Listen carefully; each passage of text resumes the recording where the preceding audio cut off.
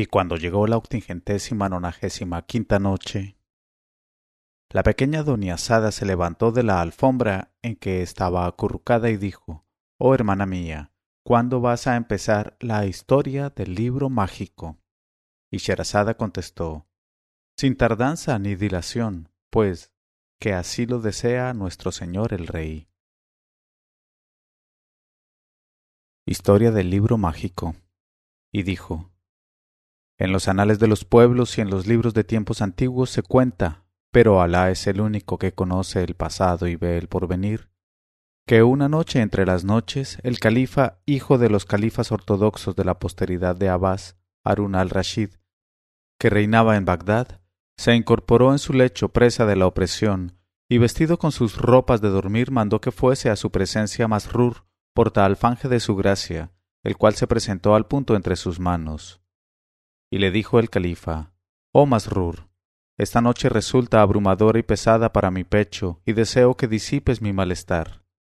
Y Masrur contestó: «Oh emir de los creyentes, levántate y vamos a la terraza a mirar con nuestros propios ojos el dosel de los cielos salpicado de estrellas, y a ver pasearse a la luna brillante, mientras sube hasta nosotros la música de las aguas chapoteantes y los lamentos de las norias cantarinas, de las que ha dicho el poeta.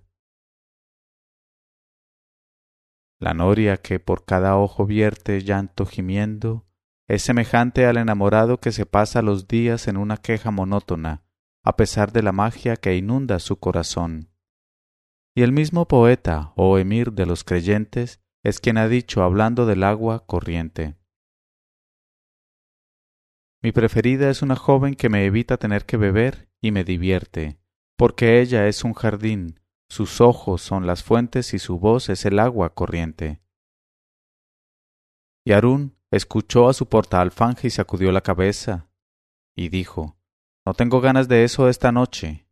Y dijo Masrur: «Oh emir de los creyentes, en tu palacio hay 360 jóvenes de todos colores semejantes a otras tantas lunas y gacelas, y vestidas con trajes tan hermosos como flores. Levántate y vamos a pasarles revista sin que nos vean a cada cual en su aposento, y oirás sus cánticos y verás sus juegos y asistirás a sus escarceos, y quizá entonces tu alma se sienta atraída por alguna de ellas, y la tendrás por compañera esta noche, y se entregará a sus juegos contigo, y ya veremos lo que te queda de tu malestar». Pero Harún dijo: «Oh Masrur, ve a buscarme a Jafar inmediatamente». Y el aludido contestó con el oído y la obediencia, y fue a buscar a Jafar a su casa y le dijo: «Ven con el emir de los creyentes». Y el otro contestó: «Escucho y obedezco».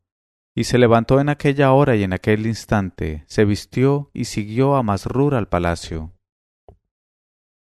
Y se presentó ante el califa que permanecía en el lecho, y besó la tierra entre sus manos y dijo: «Haga Alá que no sea para algo malo». Y dijo Harún: «Solo es para bien, oh Jafar, pero esta noche estoy aburrido y fatigado y oprimido. Y he enviado a Masrur para decirte que vengas aquí a distraerme y a disipar mi fastidio». Y Jafar reflexionó un instante y contestó: «Oh emir de los creyentes, cuando nuestra alma no quiere alegrarse ni con la belleza del cielo, ni con los jardines, ni con la dulzura de la brisa, ni con la contemplación de las flores, ya no queda más que un remedio, y es el libro, porque, oh emir de los creyentes, un armario de libros es el más hermoso de los jardines, y un paseo por sus estantes es el más dulce y el más encantador de los paseos.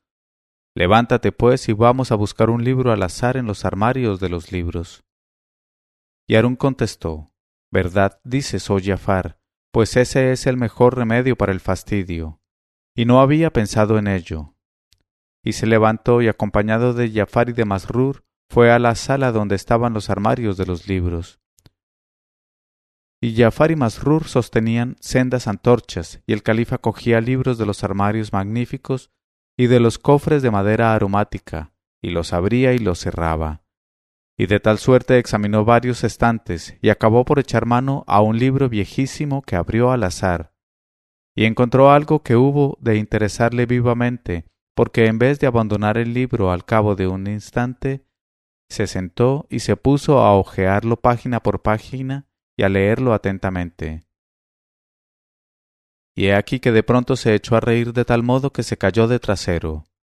Luego volvió a coger el libro y continuó su lectura. Y he aquí que de sus ojos brotó el llanto. Y se echó a llorar de tal manera que se mojó toda la barba con lágrimas que corrían por sus intersticios hasta caer sobre el libro que tenía él en las rodillas. Después cerró el libro, se lo metió en la manga y se levantó para salir. Cuando Giafar vio al califa llorar y reír de tal suerte, no pudo por menos de decir a su soberano: «Oh emir de los creyentes y soberano de ambos mundos, ¿cuál puede ser el motivo que te hace reír y llorar casi en el mismo momento?»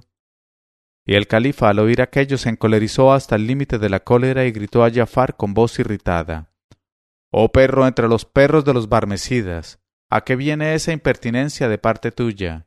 ¿Y por qué te inmiscuyes en donde no debes? Acabas de arrogarte el derecho de ser enfadoso y petulante, y te has extralimitado, y ya no te falta más que insultar al califa.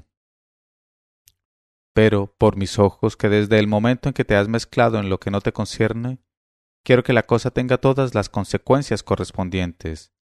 Te ordeno, pues, que vayas a buscar a alguien que me diga por qué he reído y llorado con la lectura de este libro, y adivine lo que hay en este volumen desde la primera página hasta la última.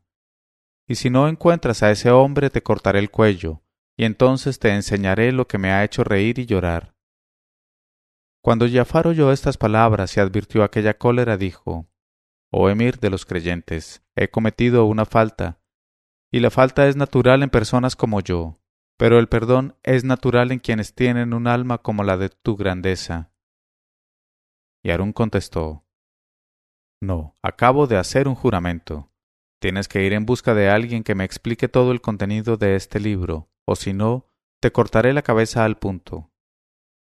Y dijo Giafar: «Oh emir de los creyentes, Alá creó los cielos y los mundos en 6 días, y si hubiera querido los habría creado en 1 hora. Y si no lo hizo fue para enseñar a sus criaturas que es necesario obrar con paciencia y moderación en todo, incluso al hacer el bien. Mucho más cuando se trata de hacer lo contrario del bien, oh emir de los creyentes. De todos modos, si quieres absolutamente que vaya yo a buscar a la persona consabida que adivine lo que te ha hecho reír y llorar, concede a tu esclavo un plazo solo de 3 días». Y dijo el califa: «Si no me traes a la persona de que se trata, perecerás con la más horrible de las muertes». Y Giafar contestó a esto: «Voy a cumplir la misión». Y salió acto seguido con el color cambiado, el alma turbada y el corazón lleno de amargura y de pena. Y se fue a su casa con el corazón amargado para decir adiós a su padre Yahya y a su hermano el Fadl y para llorar. Y le dijeron ellos: «¿Por qué vienes en ese estado de turbación y de tristeza, oh Giafar?». Y les contó lo que había ocurrido entre él y el califa y les puso al corriente de la condición impuesta. Y añadió: «El que juegue con una punta acerada se pinchará la mano, y el que luche con el león perecerá. En cuanto a mí, renuncio a mi plaza al lado del sultán, porque en lo sucesivo la estancia junto a él sería el mayor de los peligros para mí, así como para ti, oh padre mío, y para ti, oh hermano mío. Mejor será pues que me aleje de su vista, porque la preservación de la vida es cosa inestimable, y jamás se sabe todo lo que vale. Y el alojamiento es el preservativo mejor de nuestros cuellos. Por otra parte, ha dicho el poeta: preserva tu vida de los peligros que la amenazan, y deja que la casa se queje a su constructor». Y su padre y su hermano contestaron a esto: «No partas, oh Giafar, porque probablemente te perdonará el califa». Pero Giafar dijo: «Para ello ha impuesto la condición. Pero ¿cómo voy a encontrar a alguien que sea capaz de adivinar a primera vista el motivo que ha hecho reír y llorar al califa, así como el contenido, desde el principio hasta el fin de ese libro calamitoso?» Y Yahya contestó entonces: «Verdad dices, oh Giafar. Para resguardar las cabezas no queda otro remedio que partir. Y lo mejor es que te marches a Damasco y que vivas allí hasta que se termine este revés de fortuna y vuelva el destino dichoso. Y Jafar preguntó, ¿y qué va a hacer de mi esposa y de mi harén durante mi ausencia? Y dijo Yahya, parte y no te preocupes de los demás. Esas son puertas que no tienes tiempo de abrir. Parte para Damasco, pues tal es para ti el decreto del destino. En este momento de su narración, Sherazada vio aparecer la mañana y se calló discretamente.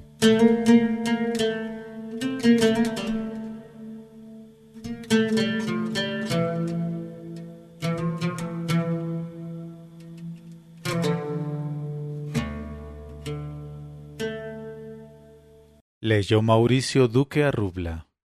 1001noches.co 1001 noches.co